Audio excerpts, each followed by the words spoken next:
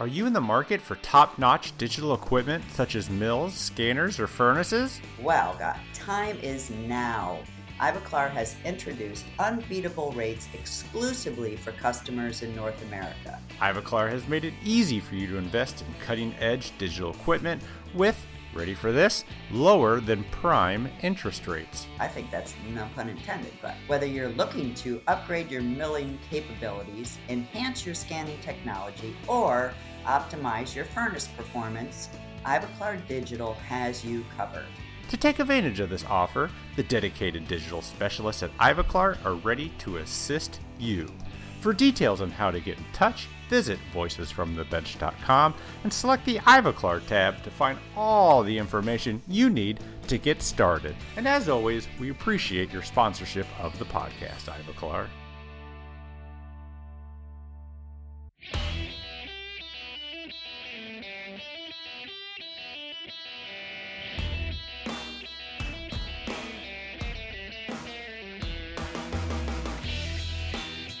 Welcome to Voices from the Bench, a dental laboratory podcast.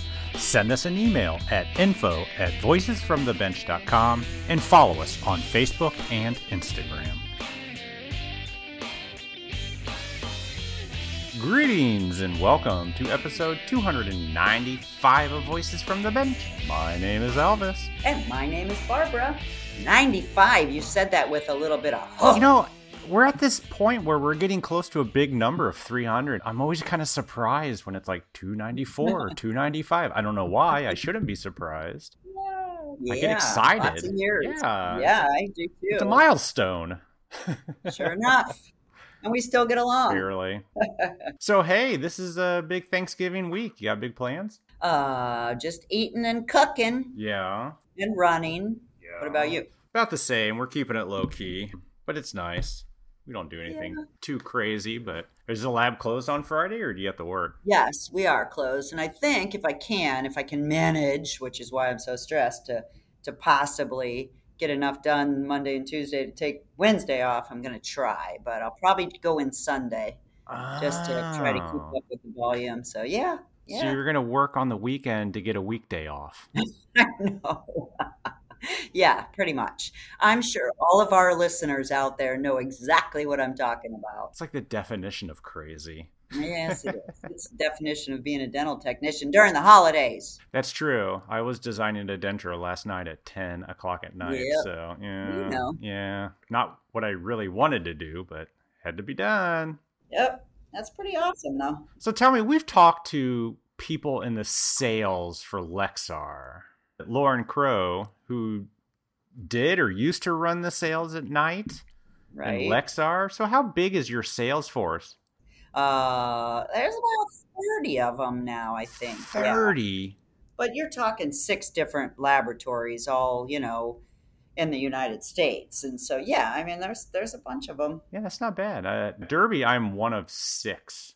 6 is a good number. That's my favorite number. There you go. Yeah, we got 2 in Kentucky, 2 in Ohio, and 1 in Indiana. So I guess that's only 5 I cannot add. I could be wrong, Elvis. There might be less, but yeah. there's quite a few, and I don't know even half of them. So. But do you do any sales at all at night?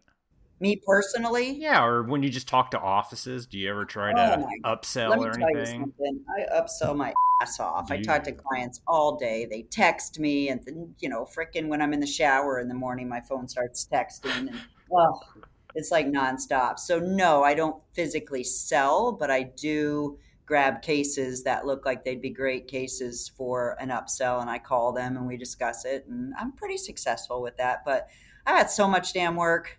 I don't need to upsell right now. Yeah, you'd probably be doing yourself a disservice if you got more work in front of you. Yeah, it's a problem to have, a good problem to have, but yeah, so no, not really. Yeah. I don't consider myself a salesperson. But you still play a role in sales, and I wanted to bring that up for a purpose because this week's guest has a lot to do with sales, and I think it's good for everyone and not just salespeople. Because I think every time we're on the phone with a dentist or a staff member, in the back of our mind, we should always be looking at growth and what else we can get and how much more we can do.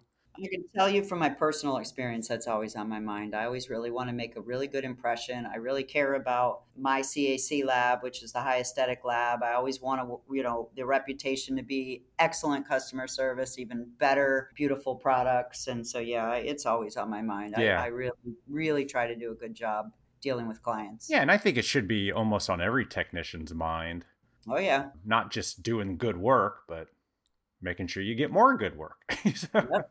Exactly. Yeah, but even though my role at Derby, I basically get to be a chairside technician all day long, helping dentists and staff be successful, that kind of thing. And I love doing that. Absolutely love it.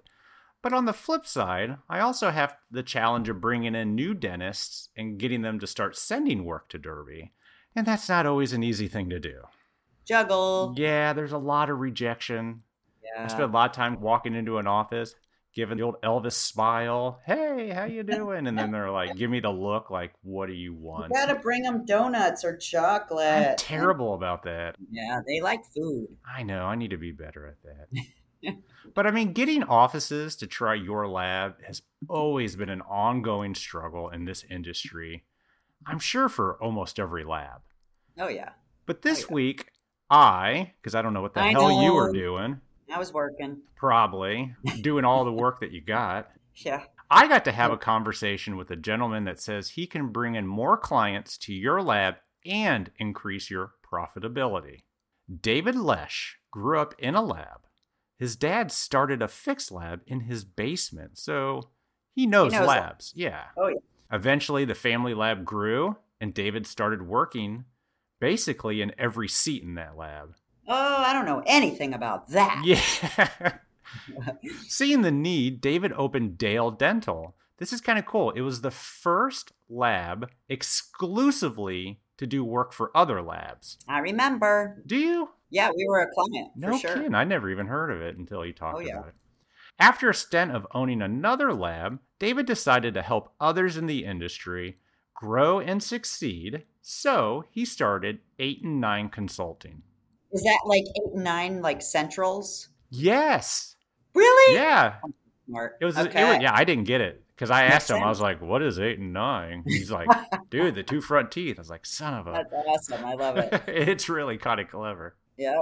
We had a great conversation about putting together sales plans, hiring salespeople, and we got to use terms like gross margin, CRM, and what really started to hit home with me, solution-based sales. You won't need to be a salesperson to get some great nuggets from David that will be sure to help you and your lab succeed. So join us as we chat with David Lesh. Whether you're looking to elevate your craftsmanship or looking to cut back on cost, look no further. Vita MFT teeth are the ultimate solution for creating lifelike and stunning smiles. Crafted with precision and backed by cutting-edge technology, Vita MFT teeth offer unparalleled aesthetics and durability. And since Vita believes in the power of experiencing excellence firsthand, for a limited time only, they are offering you the chance to get a complimentary case sample. That's right, a full case absolutely free. Just visit vitanorthamerica.com/free MFT. Don't wait any longer to start providing your customers a premium tooth at an economy price. Redeem your free case sample, and if you're ready to buy, Vita will even give you an extra 10% off discount by shopping online on their newly launched online store. Join the Vita family today, and we appreciate your support of the podcast.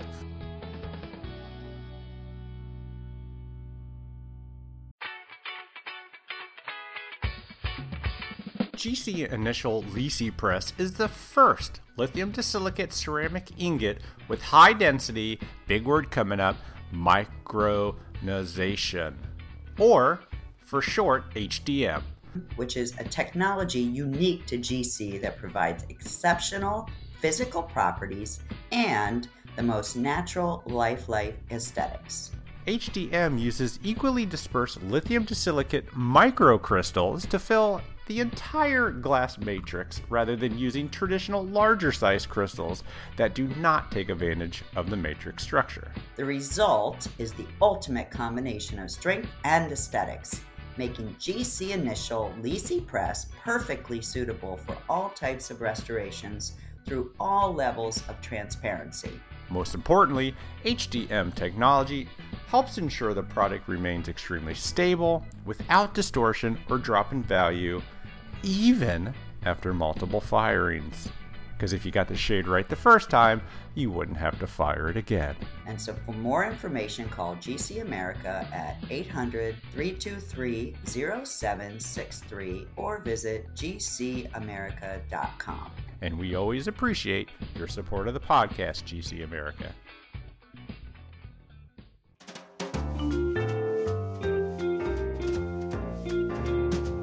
Voices from the Bench. The interview. It's the lab business. It sure is.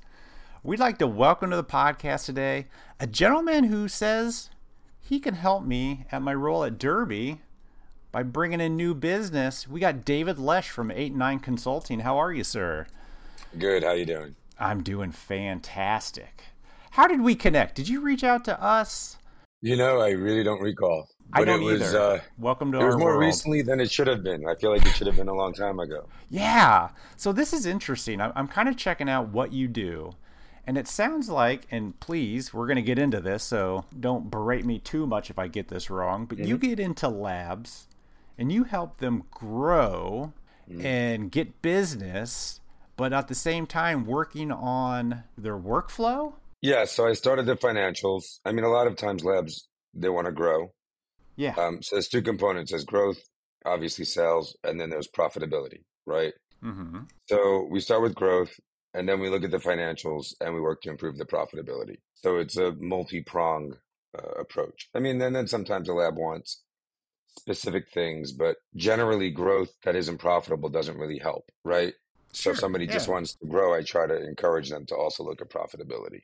All right. So sounds like we got a lot to dive in here. So let's start by talking about your background. How did you even find out about the lab? Do you have a lab background? I do, yeah. So I actually grew up in it. So my dad started his lab in the basement of our house from the time I was, I guess, the earliest I can remember, 5 or so. And I remember if I ever wanted to see my dad, I had to go down into the basement, pull up a chair, and watch him at the bench making teeth. Was he like fixed or removable? Yeah, or? all fixed. He was fixed, yeah. But I joke, I said, I'd yell downstairs, good morning, before I went to school. And then I'd yell downstairs, good night, at the end of the day. And I don't know that he ever came up in between. So, and then I went on, obviously, he grew the lab and I worked for him for a bit. And as a technician, I sat in every seat at the bench. So he took it out of the house at one point? Oh, yeah. He grew it to about maybe 15 or so people. Oh, nice. Yeah. Yeah. That's a good size. Yeah. And you eventually started working there. I loved it. So I always loved two things. I loved business. I always loved business. Mm-hmm. I remember for my 6th birthday, I wanted a subscription to Business Week magazine.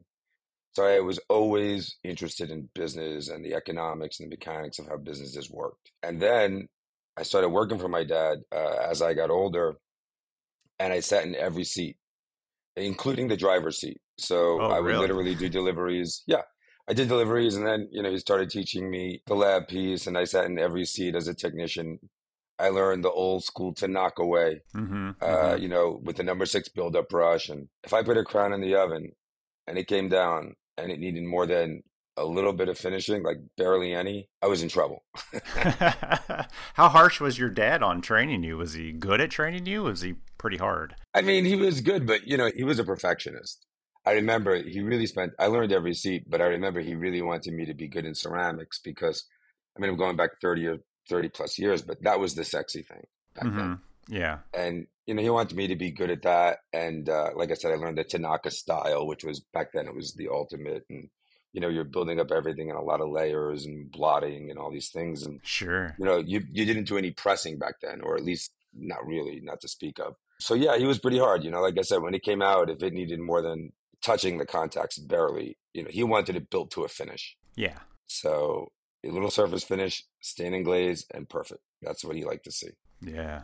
And how long did you actually sit at a bench for? 10 years. 10 years. Wow. Yeah. Yeah, I loved it. I mean, it's nice. You get in, you start your day, you know what you have to do, and when those crowns are done, you're done.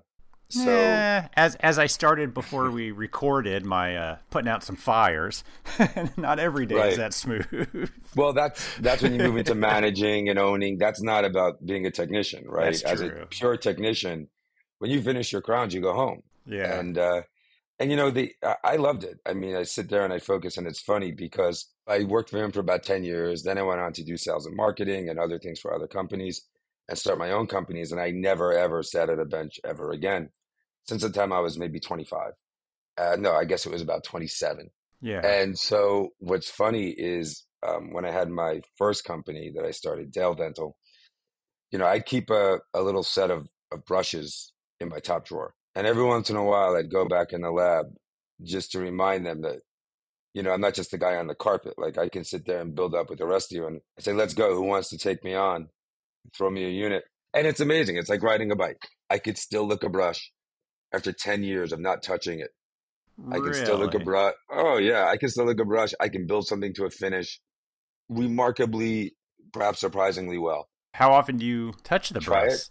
I'd say I get the itch maybe every 10 or so years. It's probably been 15 years. But I always kept a brush set in my, like I said, in my top drawer at work. Sure. And I think the important thing is the people that I work with, wasn't that I did it. They all knew that I could. Yeah, right? That's the important part. Sure. They all knew that I could do it. Like, okay, Dave knows. Don't be careful what you say. He knows the truth, right? He knows what is. But I loved it. It's fun. So yeah, it's not very often. In fact, I'm due. Yeah, I'd say you're 5 years past. Yeah. I've got to find that brush set. I don't know where it is, but yeah, you reminded me now. So you started Dale Dental. Talk about that. What is that? So I love Dale Dental. Dale Dental it's funny because LMT did an article about how I started that, but Dale Dental started in January 2000 as the world's first dental lab exclusively for other labs. So we never had a dentist customer. Really? That was the first? Yeah. God, it seems like there's all sorts of centers. Well, Mark Jackson and a lot of other people beat me too. They were doing outsourcing for other labs, but there was no one that was exclusive for other labs. We literally had no dentist customers at all. We wouldn't take them.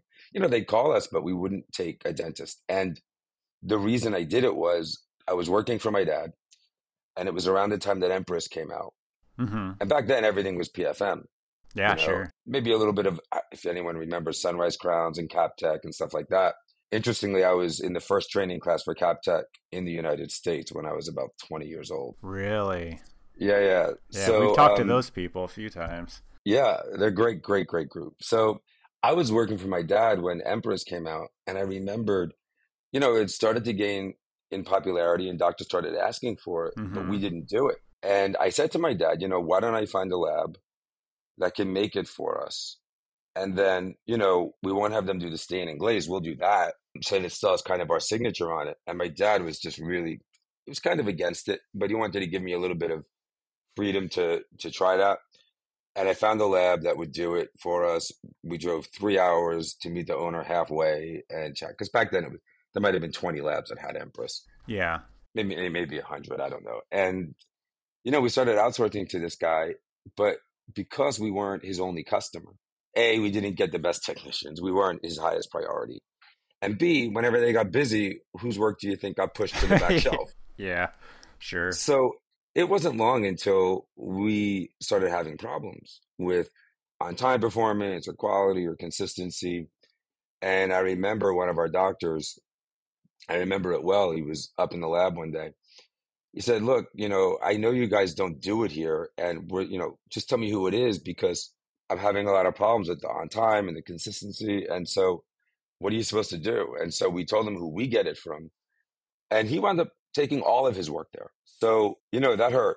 And my dad wasn't very happy with me. So that was when I had the idea. I said, one day I want to start a lab that can help people like my dad offer everything they want to their doctors without having to have this fear of it being a competitive entity, and where my dad and people like him, where their work is the focus, right? It's the only thing they do. It's their priorities. So that was when I had the idea for Dale Dental, but I didn't really start it until I took a job. I left my dad's lab to go to Boston, took a job up there as vice president of sales and marketing for what was at the time a very big lab. I might still be.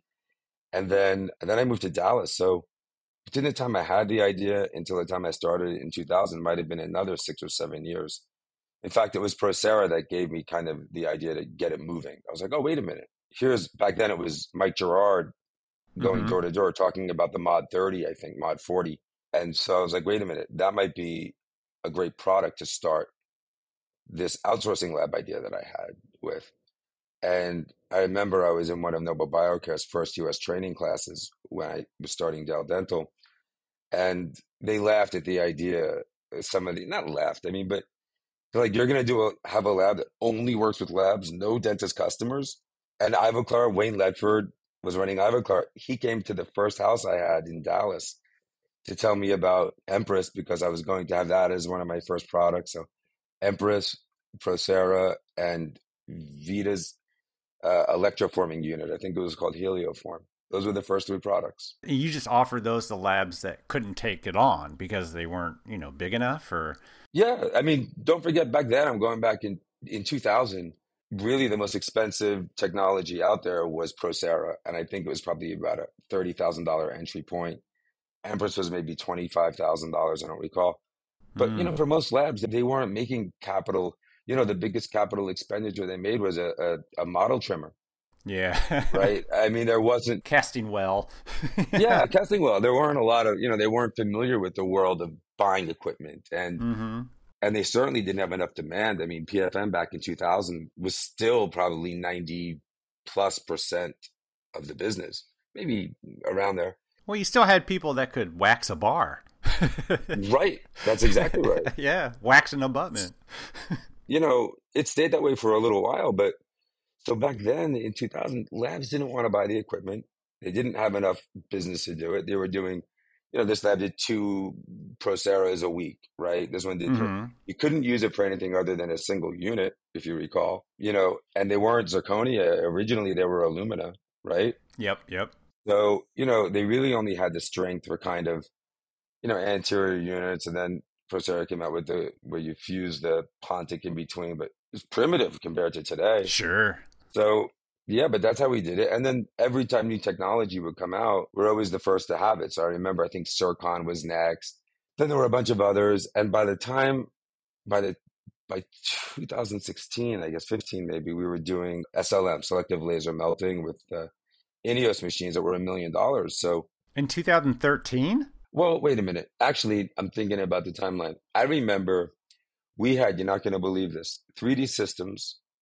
We had a 3D systems resin printer when Cinevad was selling them, if you recall that. I don't. No. I think we got our first resin printer in 2005. Wow. 3D systems resin printer in 2005. I bet you it was big, slow, and inaccurate. Yeah, and it broke all the time. Yeah. And I'll tell you what's funny about that. I quickly realized, because back then we were doing frameworks for PFM. Mm-hmm. And what was interesting was, I remember telling the lab manager, I said, the problem is when this machine breaks, or, no matter how many you have, they were breaking all the time. I said, when this machine breaks, we don't just have 20 technicians to now do that work because this machine is down, right? Like when this machine goes down, You're down. it isn't like when the other machines go down where I have a technician make a zirconia crown. No, this is something a technician can make. So the instinct is, well, the machine is down. And back then that machine was big. It was half the size of a refrigerator. Yeah. And so they couldn't just overnight you one like they would do with Procera. And it'd be down for 2 weeks. Oh yeah. And no matter how many you had back then, they were just always breaking. Yeah, so we started with that, and then I think we got everything in between. But I think the last thing we bought was the laser melting machines, and I want to say that was probably, I got out of everything in 2018, so that was probably 2016 Mm-hmm. that we got the laser melting. So Dale So, Dental was still around in 2018? well, yeah, so I had investors. They became majority owners in 2018. I got out in 2018, right? Mm-hmm. Yeah, so it was around until then. It wasn't as much fun to me anymore. I never wanted to get into the hardware business, which was the natural evolution of what I was doing. Sure. So I would say back in around 2012, maybe, or 13, I actually went to, I think it was Denmark, to go to 3Shape back when they had 20 people in the dental division, Yeah. and and talk to them about being a distributor for their scanners and when that whole model was starting to take place. But it was Belgium, if I remember correctly. But Yeah, yeah. I don't know. But yeah, I just never wanted to get into the selling of hardware. And then, if you remember, people were locking it to their milling, and it just never excited me. And so I got out of that in 18. But I started Concert Dental Labs in 2014. And that was not for other labs. It was a lab that was just a traditional dental lab for So, dentists. yeah, you opened up a lab. Yeah. Yeah, in 2014, I opened the lab. I had investors for that. And then they bought everything. They bought me out by 2018 as well. What made you want to start Concert? Well, we had all the technology experience from Dell Dental, Yeah. right? And I didn't really, like I said, like the direction. I didn't want to continue with Dell Dental in the way that the industry was going with it. And I just said, all right, why don't I just try a lab? Yeah. And I actually spent about a year on the branding for that. And I'm kind of proud of it. It was because I wanted a brand, everyone does a brand that's like, John's Dental Lab or the name of the town Dental Lab or something like Sure. that. Yeah, yeah, yeah. But I always love branding. I spent about a year trying to come up with something, and I came up with Concert Dental Labs, and our tagline was the best seats in the house. Oh, I get, yeah, like seats at a concert or seats the crown. Yeah, In I the love crown, it. yeah, right. Yeah. Yeah, and let me tell you, it was magical. In fact, when people saw that, what they used to say in advertising was, it took 9 impressions for people to remember, and build a brand in their mind, in Yeah, their I've heard that. viewers' Yeah. mind. And if you target correctly, it takes about 35, placements to get 9. Now, that was in the old days before modern media where you're doing highly targeted stuff. But, one thing about that tagline was when doctors saw it, they remembered it. Oh, yeah. And I love it. Best seats in the house. yeah, and they walk by it at trade shows, and I'd see them do double takes, and it stopped them. So yeah, so I started that, and I remember we were building the website, and we got the domain name, and I remember we had a placeholder, like the placeholder page. Yeah, And yeah. I told the agency, I said, put up on the placeholder page, we'll be right with you. We're warming up our instruments. Love it. It all came so naturally, right? And it was just a lot of fun. So I love that. I loved doing that. But I had no choice. I mean, my investors had the right to ratchet up their equity, and they chose to do that. So I was out, or at least I was a very small minority by 2018. Is the lab still around? No, so I sold it to these investors, and then they merged it with other labs. Oh, yeah. Yeah. But it was like my baby. I mean, I had fun with that one. How big did it get? And man, so we grew to about 50 or so people. Oh, wow. 50, 60 people. Yeah. Yeah, we were at $1 million a year run rate in probably 6 months. Wow. Yeah, that lab was fun. I really had a good time with it. Once, the objectives of it started to change. Once the investors were looking at doing different things, the objectives of what we were doing were changing, right? Sure. Yeah. So at some point it became slow down growth, optimize for profitability. We built software, break out the software into another company. It was all these different Less about things. teeth. Yeah, it was less about kind of the teeth and just sales, right? It was more Yeah. about, okay, here's what we want to do now. And the problem is not a problem, but if you have investors and the investors have a lot of different businesses, it's great as long as you're the flavor of the month, right? Yeah, I hear you. Yeah. But anyway, yeah, so I did a traditional lab that works with dentists, and I had a lot of fun doing that. Yeah. Where'd you go from there? I was out of everything by 2018. And Okay. I remember it was the first time out of everything I had no responsibilities in my whole life, or at least in my whole adult life. Wow. And I remember just how the shower felt the next morning. It just, Yeah. getting in the shower just felt differently, and just everything felt different. You didn't feel weird having nothing on the horizon, or you just It enjoying felt it? incredible. Yeah, It I felt bet. incredible. I've never had I that just, feeling. I just remember looking at my feet in the shower, and like, you're just looking all over and you're just Yeah. lathering up. And I'm like, I have nothing to do. I was like, I have nothing to do. Not many I of us am not, enjoy that feeling. yeah. And I just, it was just, I'll never forget it. And I loved it. And, but, I've always been entrepreneurial, right? Hmm. And I want something to do. I just don't, I want something to do. It's not like I don't want something to do. It was just the first time in my life I didn't have something to do. So I said, all right, let me kind of hang a shingle. A lot of people in the industry knew my name from Dell. Dell Dental grew to serve about no, close to 5,000 labs. Oh, really? Wow. Yeah, we were doing, I want to say it was, I remember 3,500 and 4,200, I think. So, it was thousands of labs. And so I had spoken at Cal Lab several times and a lot of the regional conferences. So a lot of people knew of me and I'd used obviously, Dale Dental. So I'm like, all right, let me kind of put a shingle on the website, put a shingle out. Hey, if anybody wants to talk about growing their lab or improving profitability, these are things I love to do and love to talk about it. And so I started doing that. And that was, I guess, 2019. So, and then I look up and it's been a few years and it's a little surprising. You just said to yourself, I want to take all this knowledge I've gotten from Dale and Concert and just Mm. help my friends in the industry? Yeah, and don't forget, it's more than that. I grew up in the industry. And when I started Del Dental, I did it to help people like my dad. And Yeah. every time I was on his stage, I'd look out in the audience, whether it was Caleb or whatever it was, and everybody looked like my dad. Like everybody looked Yeah. like, like I knew what they went home to. I knew what their day looked like. I knew what dinner was like. I knew Yeah. what their day was. And, I really just felt like I always felt like with Del Dental, I felt like I was helping my dad with every customer. And with consulting, I really just feel the same way. I feel like I love it. I mean, why not? And I don't want to die with all this knowledge and it didn't help anybody, right? So I really almost felt like, I love doing it because I've been through a lot of the things that lab owners haven't been through, a lot of things that they want to go through, Oh, sure. right? And I'm good for that. So yeah, and so I started doing some consulting in 19 and here I am almost 5 years later. So it's called 8 and 9 Consulting. Where's that come from? Your two front teeth, 8 and 9. I love it. Never would have saw that coming. Yeah. It's always the obvious that gets you. Yeah. How did you start? I mean, did you just put together ideas and reach out to some labs or? Okay. I'll say that. Let's see. I put a page on a website. I remember sitting on my sofa.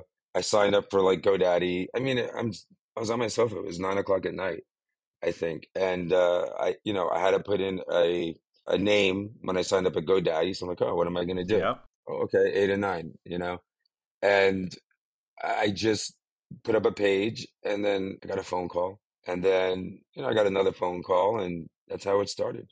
And Yeah. I actually, yeah, I remember because I did a couple here and there, and then I had a big client where it was like, oh, it wasn't just over the phone. We met in person and all these things. But that was my first big client, which was maybe 4 months in, Mm-hmm. and then another big client maybe 6, 8 months in. So what exactly do you do? I mean, you go in there and you just figure everything they're doing wrong and help fix it? I mean, it's got to be a little bit more complicated than that. So the cool thing about it is, well, it's a little more complicated. Not for me because I've been doing it a long time in terms of it's all the things that I've loved about starting my businesses, right? And Sure. I like challenges. And what's cool about consulting is generally people they're not calling you because everything is going incredible, Mm-hmm. right? Yep. Yep. They're calling you because there's either a challenge you're having or an opportunity they want to capitalize on. So what I do is I kind of get a download of the business, right? So tell me about the business, how about your challenges, what are you thinking, what do you want to do, what have you done in the past, et cetera, stuff like that. I have to tell you, there's usually quite a bit of low hanging fruit, okay? Because in a lot of cases, I'm going to say an overwhelming majority, and I'm not saying this in a negative way at all. It just happens to be the way the business is.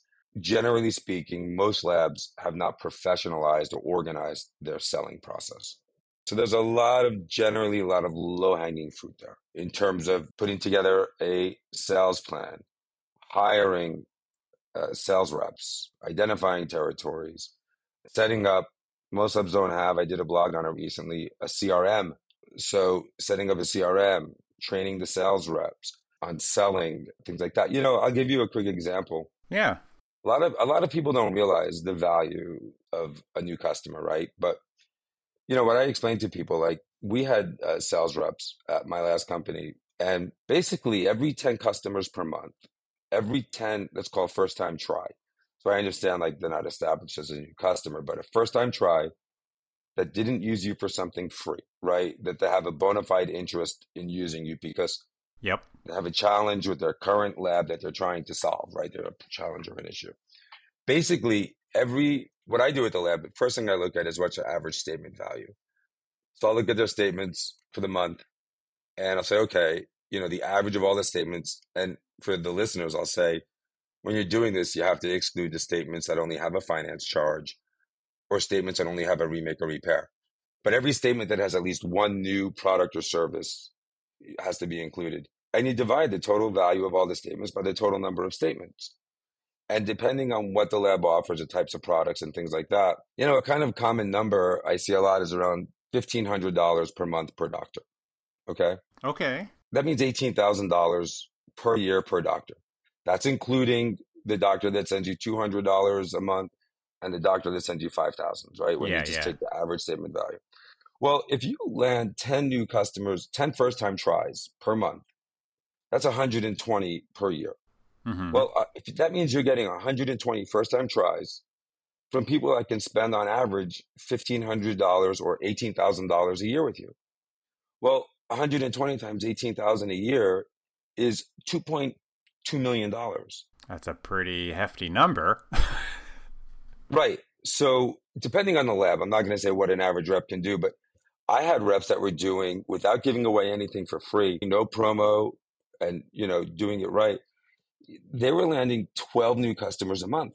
Yeah. So that means but if they're at 10, that means every rep is bringing in $2.2 million of new opportunity per year. Now, not a lot of labs run a 50% gross margin, but I'd like them to, but let's say they did. That means that's $1.1 million a year in gross profit per year per rep. Okay. That's a lot of money.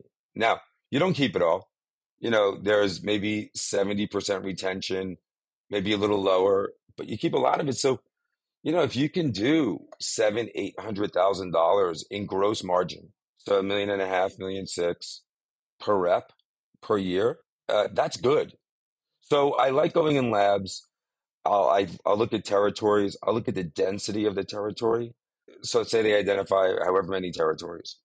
We'll look to see what's the density. How many doctors are there per square mile, per 10 miles, per 20 miles, to understand if the density supports foot power, right? Feet on the street. Sometimes you have a density that just doesn't support it. So we'll work to understand that. If it doesn't support foot power, we'll address those doctors another way. But if it does, I love hiring reps. I love it. So hiring reps, training reps, I'll go shadow them sometimes and manage them for some of my clients. I hired 20 reps for my clients in 1 year alone, and I love it. So let me kind of slide back a little bit.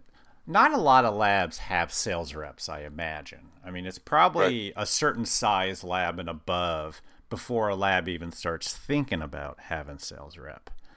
Right. Do you know about where that line is, or do you believe no matter your size, everybody should be out there growing sales? Yeah, everybody should be. I know a lot of labs that just don't believe in sales rep, but do marketing, study clubs, CE events. Do you feel every lab should have a sales rep? 100% yes. I mean, there's almost no exception. But keep in mind, are you going to sit there and wait for the next study club meeting to grow your lab? Yeah. If I'm giving you an example, let's say my worst reps would do 5 to 6 new customers per month. Again, I want to make a distinction. No promos, nothing discounted, not giving anything away for free. Yep. If you're giving something away for free, that number could be 20 new customers per month. Okay. But we didn't do that. And it's just a different strategy. So the point is, why would you want to wait for the next trade show that's coming up to hope that there's enough floor traffic, that enough people see you and inquire. When you have your own sales reps, you're getting your message out there. These are ambassadors of your brand. The reason most labs don't believe in sales reps is because they've never used them effectively, Yeah. right? So they think the owner can manage the rep. Well, the owner knows nothing about doing this Mm-hmm. in 99% of cases. They think that the supply company rep would be great for them. I've seldom seen that work. What is that, like bringing somebody in from the vendor side? Is that what you Yeah, I've mean? seen that Or a lot. yeah, Yeah, where they say, "Oh, my shine rep or my this rep." Well, your shine rep, has a professional organization behind them. yeah, They have strategically designed compensation plans, right? They have selling tools. You don't have any of that. yep, So, it's a little different. And then they'll make what I think is one of the biggest mistakes is they'll design comp plans. Comp plans, I always say, you pay for the behavior you want to see, right? mm-hmm, And so one of the big, I think, mistakes that a lot of companies make in comp plans for sales reps, and one of the reasons they don't work a lot is they'll do like 5% commission. So a base plus 5% commission, yeah, right? And on the surface, I guess it sounds like a good idea. You'd say, well, we all win together, right? yeah, The more you sell, the more we do. But they couple that with also giving the rep autonomy on price. So they'll say, hey, look, here's our price list. You can go as low as this. You can go as high as this. Well, just use round numbers. Let's say you have something for $100 and the rep has $10 of discretion, mm-hmm. right? How long into the meeting of the doctor do you think it takes for the rep to offer up that $10? Oh, pretty soon, I would imagine. Very soon. Well, the Yeah, problem is, and so that becomes the only arrow in their quiver. So it's the opposite of a solution-based sell, which is what I love. But what this encourages is just selling on price. yeah, And they stop even thinking about uncovering prospect challenges, identifying ourselves as a solution to those challenges. And they discount. Now, the funny thing is going back to the 5%, if the rep gets 5% and the rep discounts that product $10, the rep has only lost 50 cents. yeah, which isn't much. The lab lost $10. Yeah, So if you think about that, but you gained a dentist that will probably leave you as soon as someone comes in for $3 less. that's right. And along the way, by the way, when those $10, those are the 10 that would have gone to the owner. Yeah, You're not paying your team anything less to make the crown. You're not paying FedEx anything less to deliver it. You're not paying Shine anything less. no, it's going straight So out of profit. yeah, the only one not to get paid is the owner. Interesting. And like I said, the rep loses 50 cents. So the rep is happy. And it's nothing negative about the rep. I mean, I love a good coin operated mentality, but that's what people figure out. Hey, I'll give away that $10 every minute, every day, Hmm. in order to get the business. So, and you're right. And then they leave for the next $3. But I teach solution based selling, which, I didn't invent it, but I think I'm great at it. And it's something that I love to work with reps on, is just really the art of uncovering the prospect challenge. Give me an example of that in our industry for solution based. Yeah, I'd love to. Yeah. So basically, you've seen reps walk in to a doctor's office, or you've been with a rep, or you might have done it, and it's common. It's how Full everyone's been disclosure, trained. I'm a sales rep for a dental lab, so this is So hitting perfect. home. Yeah. So the first thing we do is we go in with a folder of material. Oh, the handout. Yep. Yeah. And so here I am giving information to someone who doesn't know who I am. They didn't ask for it. And, what are they going to do with it? Okay, great. Thank you. Hmm. And as soon as I leave, it's either going in the trash or going in a pile or maybe to the doctor's desk, right? Yeah. Yeah. But then even in my follow-up email, what am I supposed to do? Hey, nice meeting you. Remember, and then I have 10 bullet points about the lab, right? That are just, I don't even know if any one of those target the issue that they're having. Mm-hmm. Now imagine a world where I go in and I say, hey, I'm Dave. I'm your new rep from XYZ Dental Laboratory. Wanted to stop in, learn about what labs you're using and any challenges you might be having. Really quick and simple. And let me tell you, it's a real art. I'm saying it and you might be listening going, well, they're not going to tell me that.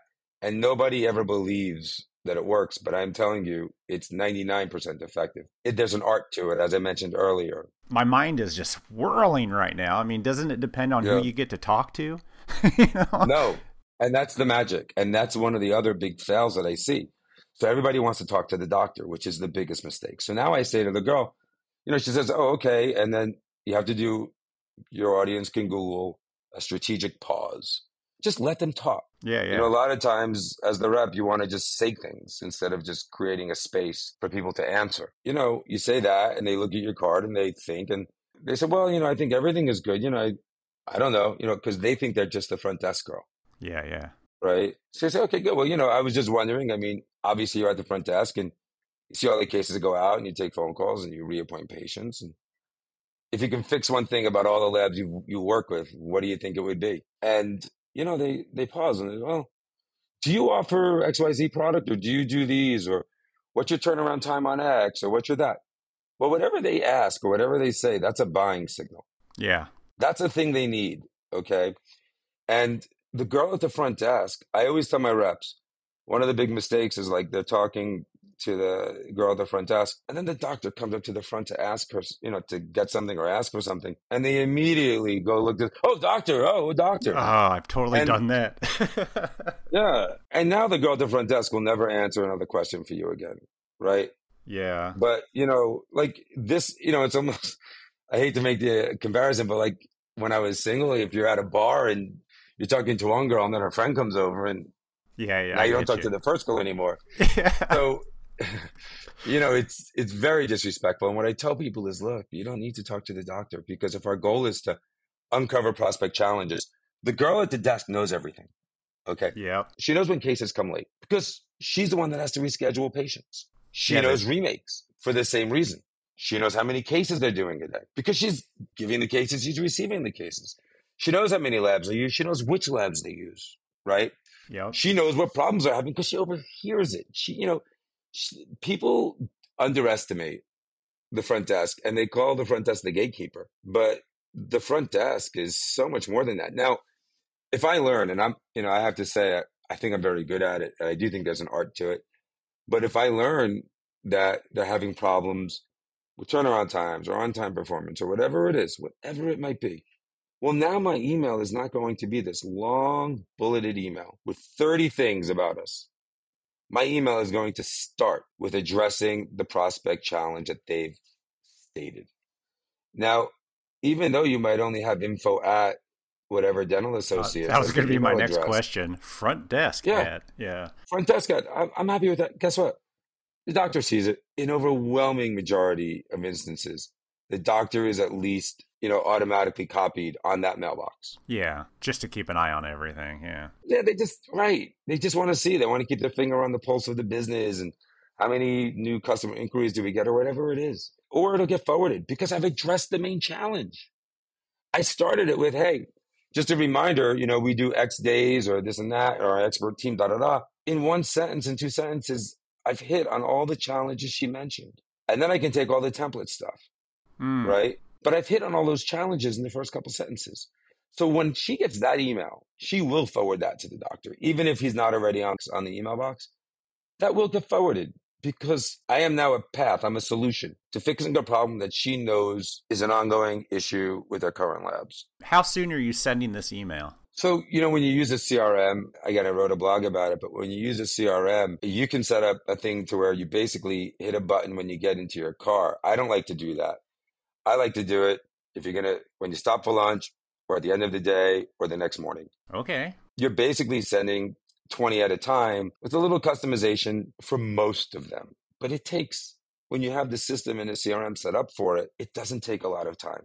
Yeah. So it isn't the kind of thing where it takes forever and I've got to write a custom email for everybody. No. And really, when you identify prospect challenges, there's really only about 6 or 7 or 8 that are going to be 95% of them, right?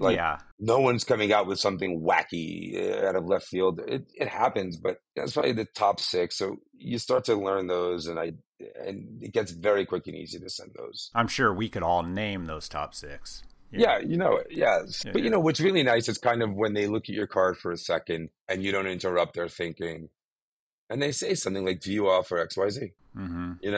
And I always when I'm doing training, I have like a 30-hour training, sales training, and I have a whole segment on buying signals, right? Where I'll do like a lot of different things. And I'll say, okay, identify the buying signals. And, basically most people will miss a lot of them. They think that the client has to say, can you send me boxes and scripts for Yeah. that to be a buying signal, right? That's what they think. But really, I know it's going to sound funny. The buying signal is just about anything that someone says to you, right?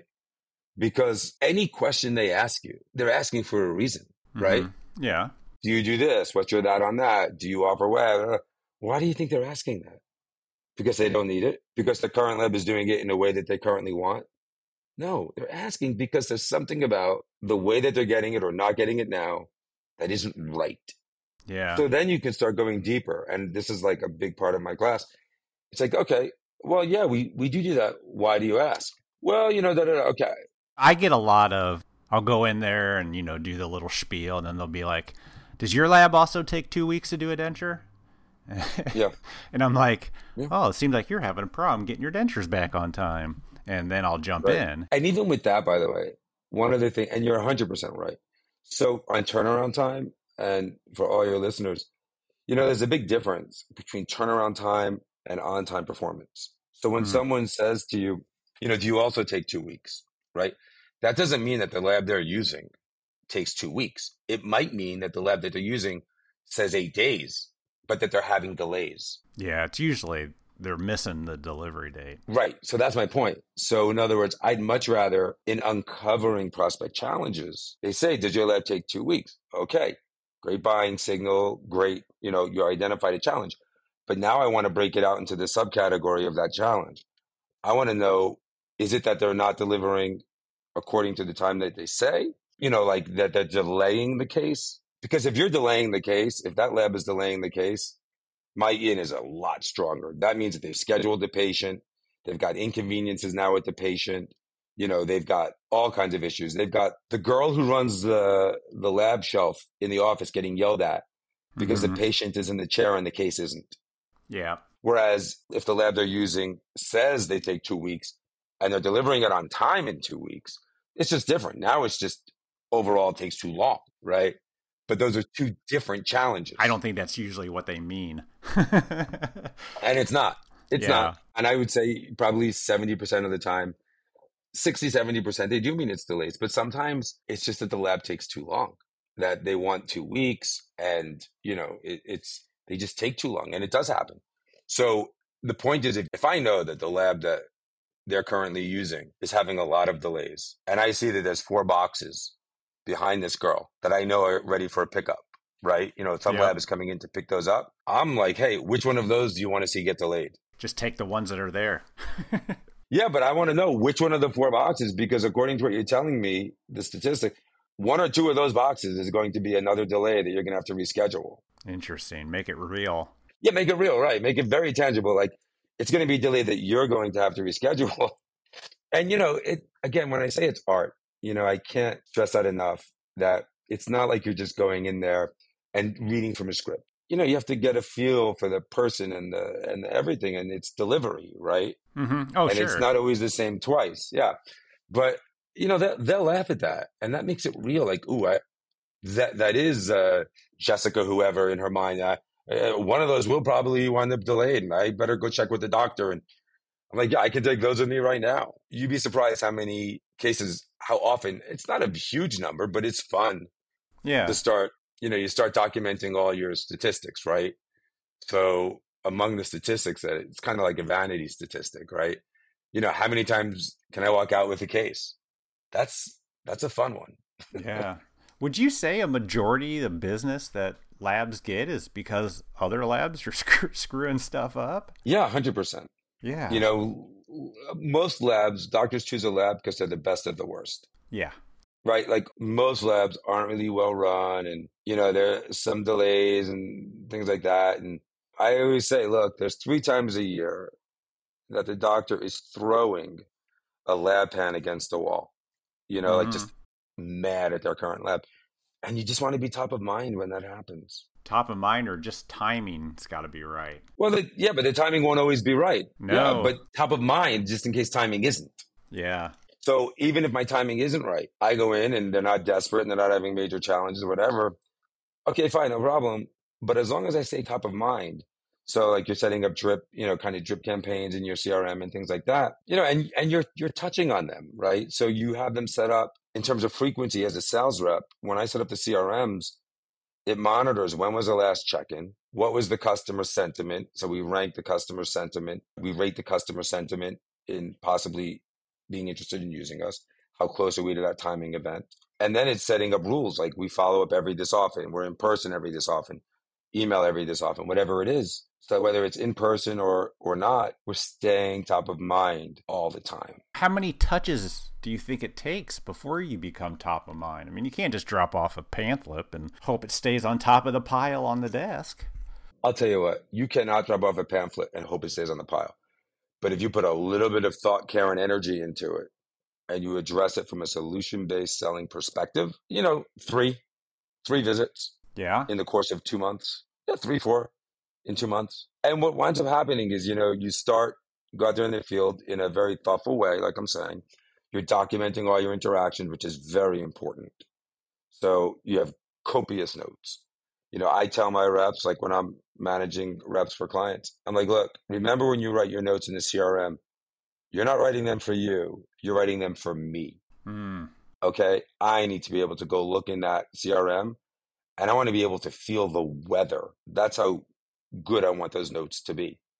I want to know everything about that office and that interaction. Wow. And like, well, it takes forever. No, it doesn't. Use voice dictation on your way back to the car.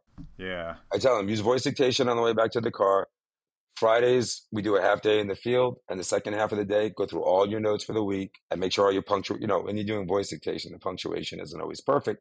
Got it. Check it at the end of the day, but also at the end of the week. I like to do another check and make them perfect. But you can voice dictate paragraphs very quickly. Yeah. And then at the end of the week, you can kind of touch it up and make sure it looks perfect. End of the day and then end of the week. So, when you are very thoughtful and strategic about the sales, you'd be surprised at the difference it makes. And I tell people, and I'll give you a quick analogy that I always use, like Tom Brady is obviously, maybe for many, one of my favorite football players, one of my favorite athletes. Sure. And he's committed to what he does, right? And his work ethic is, unparalleled, just as an athlete. And so one of the analogies I like to use is, let me ask you a question, I say to the reps. And sometimes these are experienced reps, sometimes they're not. I say, you look at Tom Brady. I said, for every hour he spends on the field on Sunday, how much time do you think he spent in practice? Oh, how much time do you think he spent? Yeah. And then not just practice on the field with the team, but then he goes home, puts his kids to bed, and then he goes into his office and he watches film. Yeah. I said, if you add up, and then he eats right. Let's not even include that part. But, I said, so basically, even if you want to say 40 hours a week, which I'm sure it's far more than that, but just in the on season, if you want to say he's practicing 40 hours a week, and it's probably more like 70, okay, that means that for every hour he's on the field, he's got 40 hours of practice, okay? Now I tell my reps, when you open the door to go in that doctor's office, that's your game time. That's you walking onto the field. How much time have you spent preparing for that? Well, I looked at their website in the car before I walked in.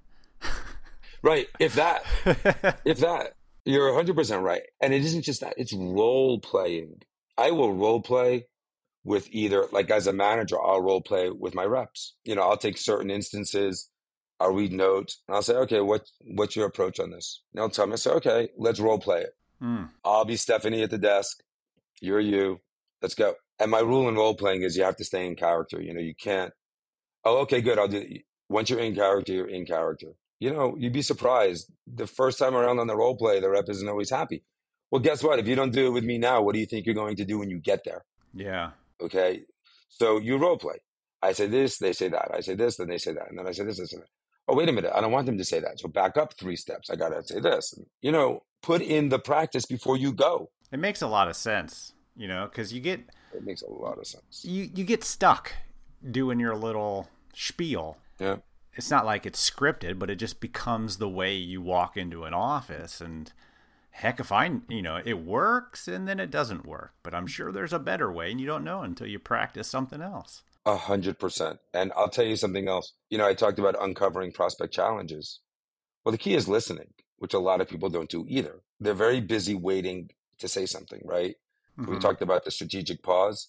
And I'll say this for your listeners out there. There's a book I read a long time ago by Leo Lowndes. I probably read it 20 years ago. And she talks about, the art of listening. And she says something in there that I teach in my classes today. She says, look, when you're listening to somebody, so when my reps are out there listening to these prospects, I want you to listen like you're going to have to teach a class on what that person said. Oh, And not just what they said, but what they meant. Right. yeah. And that's where it doesn't become what you just said. It doesn't become mundane. Nothing becomes mundane because when she says it takes 2 weeks, I have to talk about when I go next door in that class to teach about that 12-minute engagement. What did she mean by that? Why did she say that? Oh, she only asked about it for this product. What about other products? Yeah. You see? Interesting. I love this. Listen like you're going to have to teach a class on the subject. David, this is some great stuff, man. I'm glad you like it. We're coming up on an hour real quick, so let's let our listeners understand, how do they get a hold of you and what sort of service do you offer to labs? Sure. So they can get a hold of me. I have a website, 8and9consulting.com. That's the easiest way. Yeah. And my phone number's on there. Everything is on there. It's a great starting point. My email address is david.lesh@8and9consulting.com.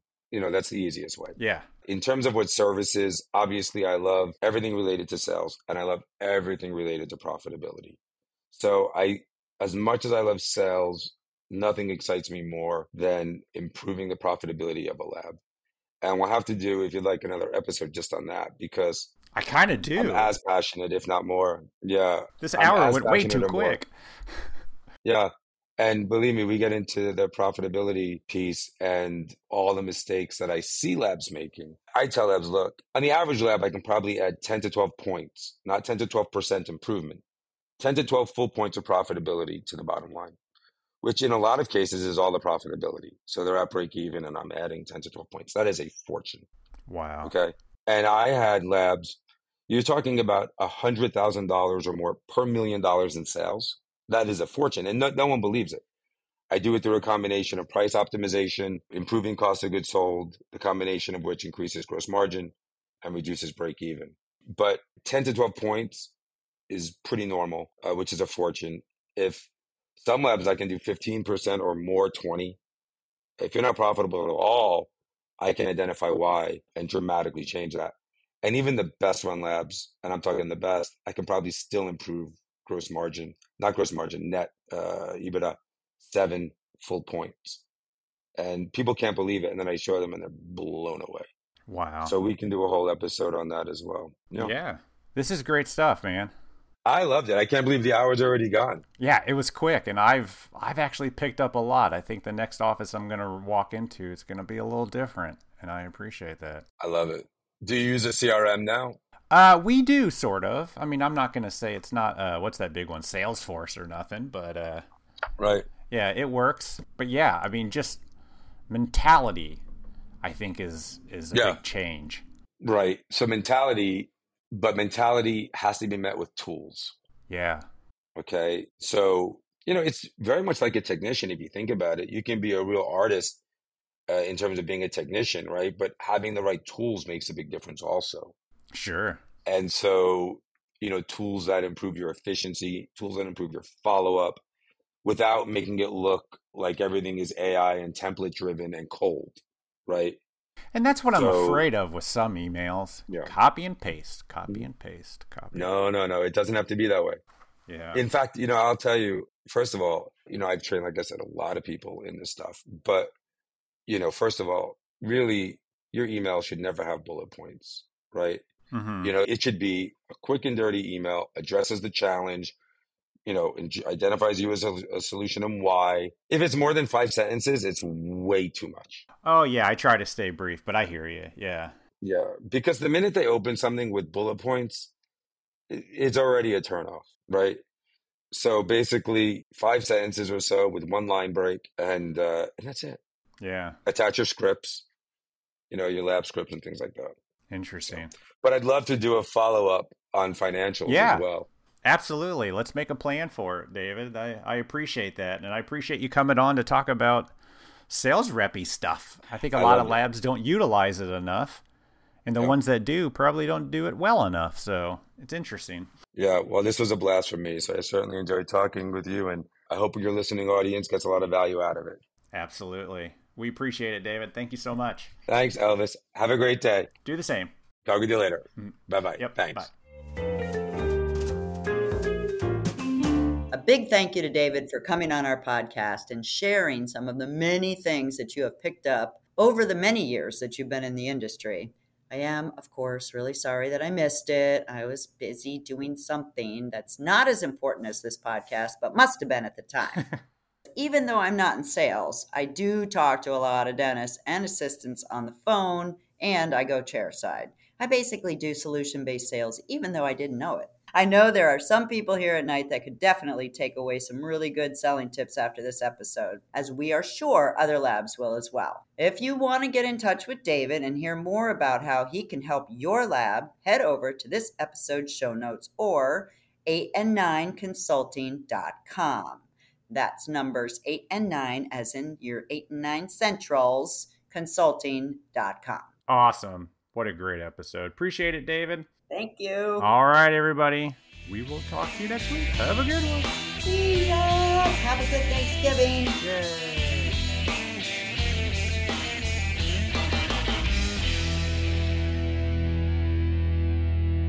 Yeah, winter boots. Even though it's 80 outside, it's still winter.